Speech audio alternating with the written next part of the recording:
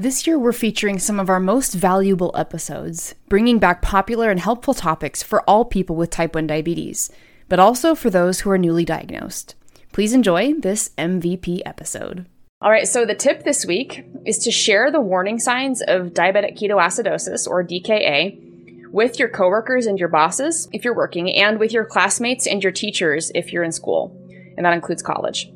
So sometimes we're just so all up in our own heads that we just don't recognize the signs and symptoms of DKA in the moment that we need another person clued in on it. You need to let other people help look out for you. And there is a link in the show notes here about a woman who shared her story about DKA with Medtronic, and she actually worked for Medtronic, and she basically forgot to take care of her diabetes. She works for Medtronic and she forgot to take care of her diabetes. That's just what happens to us.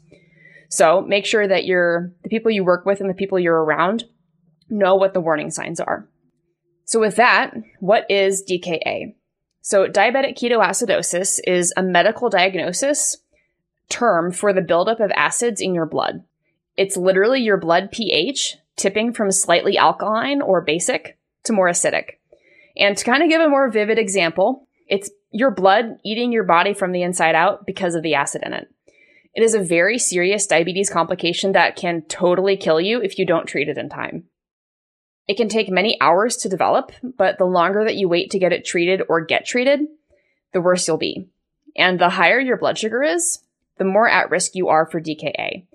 1,000 mg/dL, the organs start shutting down. And many people actually have been diagnosed at over 1,000 mg/dL, and they always sound like miracle stories to me that they're alive because, oh my goodness, I can't even imagine being at like 400 for more than a minute. And people are up at 1,000. All right. So what causes DKA? Typically, it's when your body doesn't have enough insulin. We did talk about this in episode 20 about diabulimia, which is intentionally restricting your insulin intake to lose weight. Doing that is basically forcing yourself into DKA and doing some pretty heavy damage to your body, and it can be deadly. It can also happen if you don't get enough food or if you miss a meal or something. I don't know enough about the science behind this, but I think this happens more during sickness than other times because I do intermittent fasting, which means I purposefully don't eat. During most of the day, I have my food in the morning and I just don't eat for the rest of the day. So I'm not in DKA and I miss meals, quote unquote, miss meals. So I think it's more about not getting enough food or it has something to do with the sickness part. The risk factors for going into DKA include being sick or stressed out, which explains a lot of my sarcastically awesome blood sugars in college. Not taking enough insulin for a high-carb meal. Undiagnosed type 1 diabetes. Missing or forgetting your insulin dose too often. Stomach illnesses and infections. Heart disease and heart attacks. Recent strokes. Blood clots in the lungs. Pregnancy. Surgery. Some medicines, such as steroids or antipsychotics. And this is why it's always important to understand all of the side effects of the medications that you take. And this includes illegal or even street drug use. Aren't street drugs just generally illegal? Generally, but you could also count opioids too, and those are medically prescribed to people. So, and those are legal. So, Got it. Yeah, street drugs, illegal drugs, either or. If you take drugs recreationally, you probably shouldn't, first of all. And second of all, it could help or not help with your diabetes. It's great. Yeah. So the symptoms of DKA are basically the same as the symptoms of type 1 diabetes and are often the first sign that you have the condition. If you ever present with the symptoms similar to when you were diagnosed, pay attention. You might be in DKA already. So what do you look out for? Dry mouth. Dry skin. Extreme thirst that does not go away no matter how much or what you drink. Going to the bathroom a lot, which is, a side effect of drinking a lot of water. Nausea or vomiting. Weakness. Fatigue. Confusion and lethargy. Flushed face. Headaches. Muscle aches. Sweet smelling breath or urine. Belly pain. And shortness of breath. So I remember when I was diagnosed, and it was because I had DKA when I was 8, and I had all of the symptoms we just listed, literally all of them. It was not fun. From what I'm told, my lungs even started to stop working. That's how high my blood sugar was. That's just what I'm told. I remember being on oxygen for like the first 3 or 4 days being in the hospital, and I hated that thing so much. It either tickled me, like my nose, or it made me want to sneeze. It was just really obnoxious, and I threw a fit at 8 years old in the hospital. Yes, I did do that. I do remember that. So, yeah. I did not know that. That sounds awful. I'm sorry you had to go through that.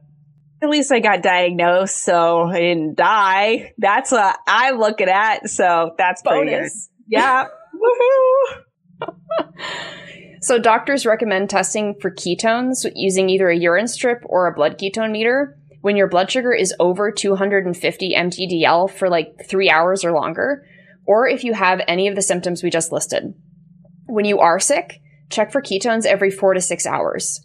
Some ways they will diagnose DKA once you get into the hospital or into a clinical environment include blood work, including metabolic panels and electrolyte levels, urinalysis, arterial blood gases, blood pressure, testing for signs of infection. Infections feed on sugar, and having elevated sugar levels in DKA is a buffet table for infections, which is not good.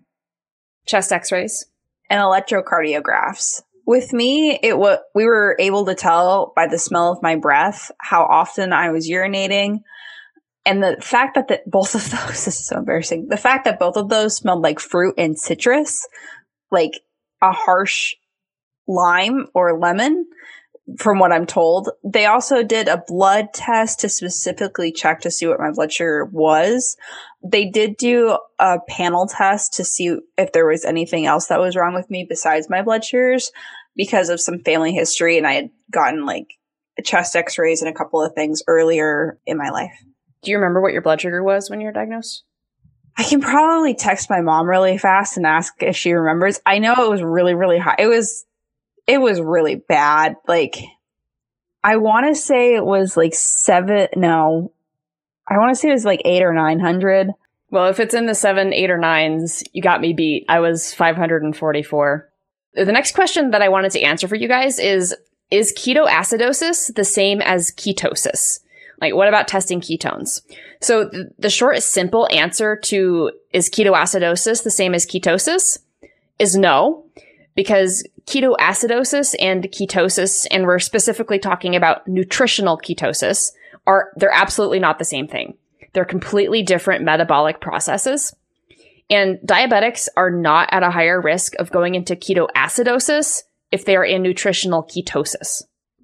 What's tricky here is when people go on a keto diet, they sometimes buy ketone strips to test if they're in ketosis. This is an inaccurate way of doing it, and diabetics need to know that spilling ketones in your urine, which is how ketone p-test strips work. Diabetics need to get those and use those when we're sick, does not mean that you are in ketoacidosis if you are also in nutritional ketosis. The result gets muddled by using those strips for both purposes. You would actually do better with ketone blood test strips, but those cost an arm and a leg and will probably be expired by the time you use them. There was a period of time where my dad was going through weight loss with 30-10 Weight Loss for Life. That's a program that they do. He lost like 90 pounds in 3 months, but he was using my diabetic ketone testing strips as he was going through this process. And he was actually like reading high on the ketone strip, but he doesn't have diabetes, or he didn't have diabetes. So that's like a great example of a non-diabetic spilling ketones and using those strips for that purpose. So the fact that it can measure both can be kind of misleading if you're both on the keto diet and you think you might have ketones from like ketoacidosis. So that's why it's like, be very careful about using those strips when you're doing both, because it might get a little bit confusing. Nutritional ketosis just means that you're intentionally restricting your carb intake to force your body into creating more ketones for the metabolic stability they provide. And this has to do with burning energy and like how the body uses fat and carbs for fuel and the differences with that. And nutritional ketosis on a ketone blood meter, so the strips that cost an arm and a leg, you'll see readings between 0.5 to 3 mgdl. And if you're in ketoacidosis, that will show up as 5 to 10 times higher than that. That's why having the blood meter is a lot more accurate than the strips, because you could be spilling a high amount of ketones on the strip, but it would all read as high. And we can post a picture in the show notes of what those, like, the strips look like. And because you have to compare a color on the end to the color on the bottle. And it's like 5 colors. So it doesn't give you like a really good way of understanding how many ketones you're actually spilling. A good example of like kind of if you can look it up would be to look up like a chlorine test strip for a pool. I remember one time those accidentally got confused in our household and we had to like look at the bottle really closely because we had like my dad was doing maintenance on our pool and I wasn't having a great day. So we compared them to each other and they looked exactly the same almost. So if you get the chance, do it. I didn't have ketones or anything like that. I was fine. I was just sick. So if you suspect you're going into DKA and you have yet to go to the hospital, don't eat anything else. Like seriously, don't eat anything else, even if it's like no carb, low carb, because just having that food will make your body even more angry. And start drinking water. There were definitely times in college that I just completely skipped meals and chugged water because I had extended highs that may or may not have approached DKA. But I just did my best to take care of myself. That included excusing myself from group meetings and going home to sleep. So if you ever end up in a situation like that, Jesse, don't feel bad. Just go home and sleep. Oh, when it comes to sleep, I am fine taking the time off and just going to do that. So I'm not worried about that.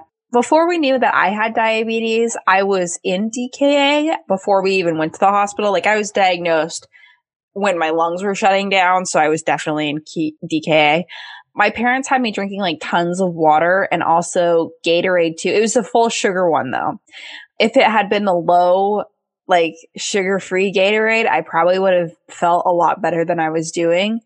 And it did not help my blood sugars. I will say that Gatorade, unless it's sugar-free, does not help your blood sugars out. But the electrolytes actually help sustain me standing up and keeping me hydrated. So that was like one good thing that came out of me drinking and almost dying. Anyways, so hospitals will treat DKA with insulin IVs, fluid, electrolyte replacements, since a lot of drinks cause peeing, and it will affect your electrolyte balance because you're peeing so much.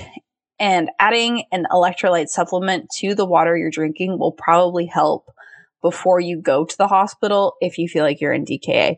Usually it does. They'll also probably treat you with antibiotics if you have an infection or they suspect that you're going to get an infection because you're in DKA.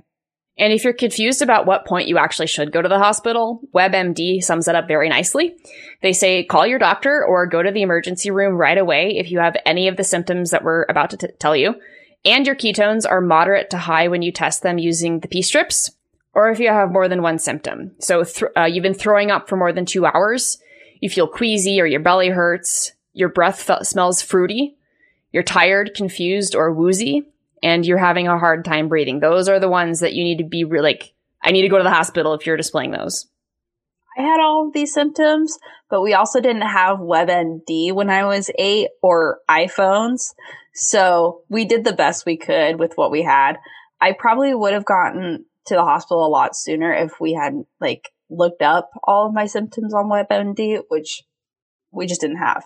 So I stopped eating for 2 days beforehand because I couldn't keep anything down. So I was throwing up for 2 or more hours, reflecting on why my stomach hurt so bad.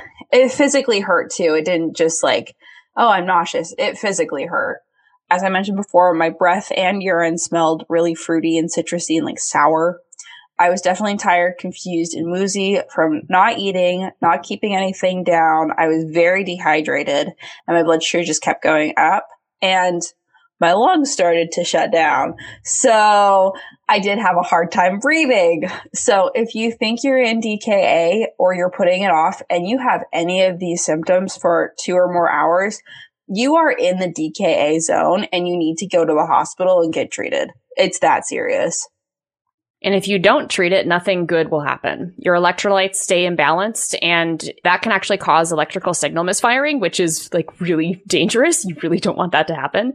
That's why you can actually drink too much water, because if you chug like way too much water in a short amount of time, it will disrupt your electrolyte balance and it will throw off your like electrical signals in your brain, and it could kill you. It's literally that dangerous. You could also end up with brain swelling if your blood sugars adjust too fast, which is something I didn't know. And you could also lose consciousness, go into a coma, and die if you don't treat DKA. It is not something that we want to mess with. So if you do go to the hospital and you get treated, normal recovery is complete, usually within 1 to 3 days in a hospital environment. For my I was diagnosed in this, so I was there for about a little over a week. I would say about 7 to 9 days was what they had me in for. While recovering from DKA, you are going to feel like crap. Absolute awful. Like it's not fun. You'll have high blood sugar symptoms probably right as soon as you're back into normal range. I do remember that. I felt good, and then I felt really awful when I was able to keep food down again, because I was back in like a quote normal range. And then I ate something. My blood sugar didn't go up, but I was just like, oh, this is not right. And I just didn't feel good. And when you've been high for a long time, your baseline will also be higher, meaning you're going to feel really low when your blood sugar is actually normal. So over time, your baseline will reset and go back to normal. I do have a funny story about this. So I was in the ICU for the first 3 or 4 days of my diagnosis. And I remember we test on the third night, fourth day, we tested my blood sugar. And I think it was like below 300. And we had like a celebratory party in my room at 2 a.m. Like my dad was there, the nurses were there, and it was me. And I was like, I have no idea what's going on. So they told me I was in range and that I had the option of getting a sugar-free ice stick, like one of those like sugar-free popsicles. They didn't have any carbs or anything in it. And they're like, do you want one? Like, you're in range. You're doing so good. And I was like, absolutely, I do. And, you know, my blood sugar was still going down, stuff like that. And then all of a sudden I started shaking, and I couldn't tell if it was because I was cold or if that was the first thoughtful low that I was experiencing. My legs could not stop shaking. And now that I'm thinking about it, that was probably the first time I felt like I was low, and I just didn't know it. But I was really happy. Yeah. Like, wow. That's a good story about like weird baselines. Yeah. It was a really weird morning. So in doing research for this episode, I kind of had a eureka moment. My friend Alexa and I had this running joke about how every time I went over to her house, it seemed like the air basically had insulin-like properties because I was always low at her house. Like every time I walked through the door, my blood sugar would drop. It was like clockwork. And one time I actually got sick enough to throw up there. And every time we checked my blood sugar, I was still low, and it would not come up. And it kind of occurred to me that this was probably a complication or a side effect from actually treating DKA or treating a high blood sugar. Until the ketones cleared out, my entire body was out of whack. So that was like low blood sugar, still spilling ketones, still presenting symptoms of high blood sugar, even though I was like flat 50 and like trying to drink Sprite or something, and it just would not come back up. So that was interesting. We still don't know why the air in her house made my blood sugar go low, though. Still a mystery. So here's how to prevent DKA in the future. Your doctor might change your insulin brand or dose. You can work on improving your level of self-management, so how you take care of your diabetes. Maintaining good control. Remember, a non-diabetic A1C is 5.7 and below. And time and range is a crucial indicator of how you're actually managing things. So definitely look that up if you have an insulin pump. This will give you a world of knowledge. You might consider changing or experimenting with different diets, and we've talked a lot about that on this podcast. Wearing the CGM, which is very helpful. Staying hydrated. Staying on your food protocol and meal plans, very important. Exercising regularly will actually help because regular exercise keeps your kind of baseline blood sugar pretty low or lower. Avoid using expired or ineffective insulin. This is very important. Remember that your insulin does not lose its efficacy at the 30-day mark once you've opened it. It will still work for up to 2 years afterward if you keep it cool and in a dark place. Colleen will take it from here. So that's from my experience with like a really old bottle of insulin left at work during the pandemic. So your mileage may vary. This particular bottle I had opened, I think, actually, I don't know when I opened it because it expired in 2018 and I finished it in 2020. So it still worked. It was like a third less effective, but it still worked. And that was really old insulin. So your mileage may vary on this, but don't just throw out 30-day-old insulin because the manufacturer says it's expired. You'll want to see our reference from Diabetes Strong in the show notes for more information about this. She goes into a lot more detail about when you should or when you shouldn't be throwing out your insulin. And that being said, do toss your insulin if it's cloudy or if it has clumps in it, or if, like Jesse, you leave it in a car overnight several times, it turns yellow. You don't want to have that in your body. And like that, those colors, that stuff, that means it's broken down and it's just not safe to use.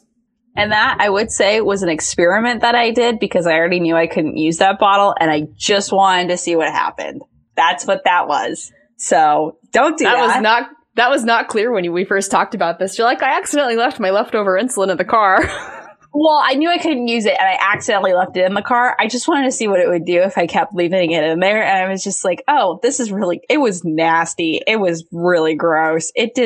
I threw it away after like a week. It turned yellow. It dried up. It had like this clump of, I don't know what it was in there. So don't do that. Don't be me.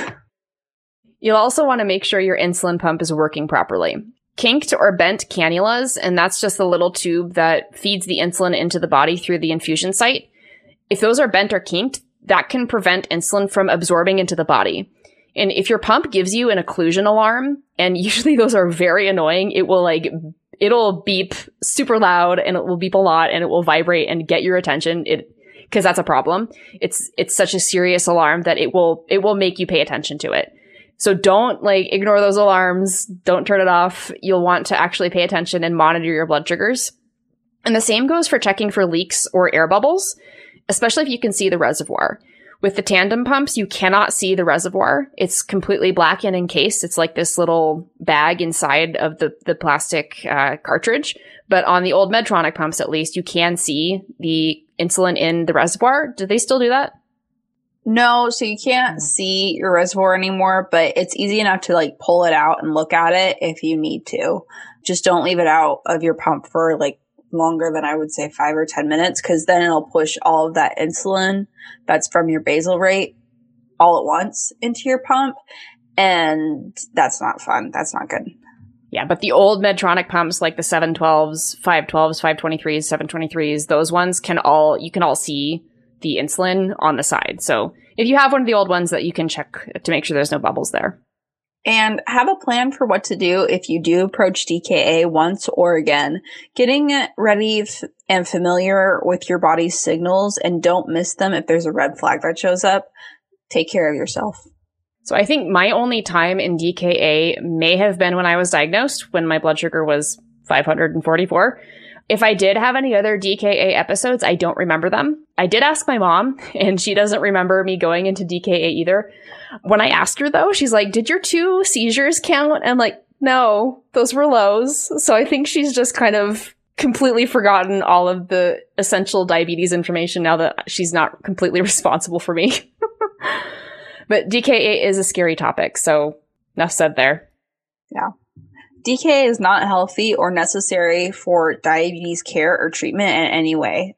Colleen and I are both examples of getting diagnosed and then not going into DKA. Again, in my case. But there are ways you can avoid it, and we've both done it. It's not something that you have to do to either get help, or if you're getting burnt out, this does not have to be the end scenario. Yes, it's scary, and yes, it can definitely have long-term effects on your life that will affect you for the rest of your life. We interviewed somebody who was going blind because of her diabetes, and because she did the best she could with what she had. She was older with her diabetes, like she's had it for a very long time. But those are some of the complications and effects that DKA could have on your system. And this is something you should avoid at all costs if necessary. Hey, if you like what you're listening to on this podcast, you have to join us in the Half Dead Pancreas Club. It's my private community where you'll connect face-to-face with other people with type 1 diabetes, get personalized emotional support, and learn how to handle anything T1D throws at you. Join us over at inspiredforward.com/community. I can't wait to see you there.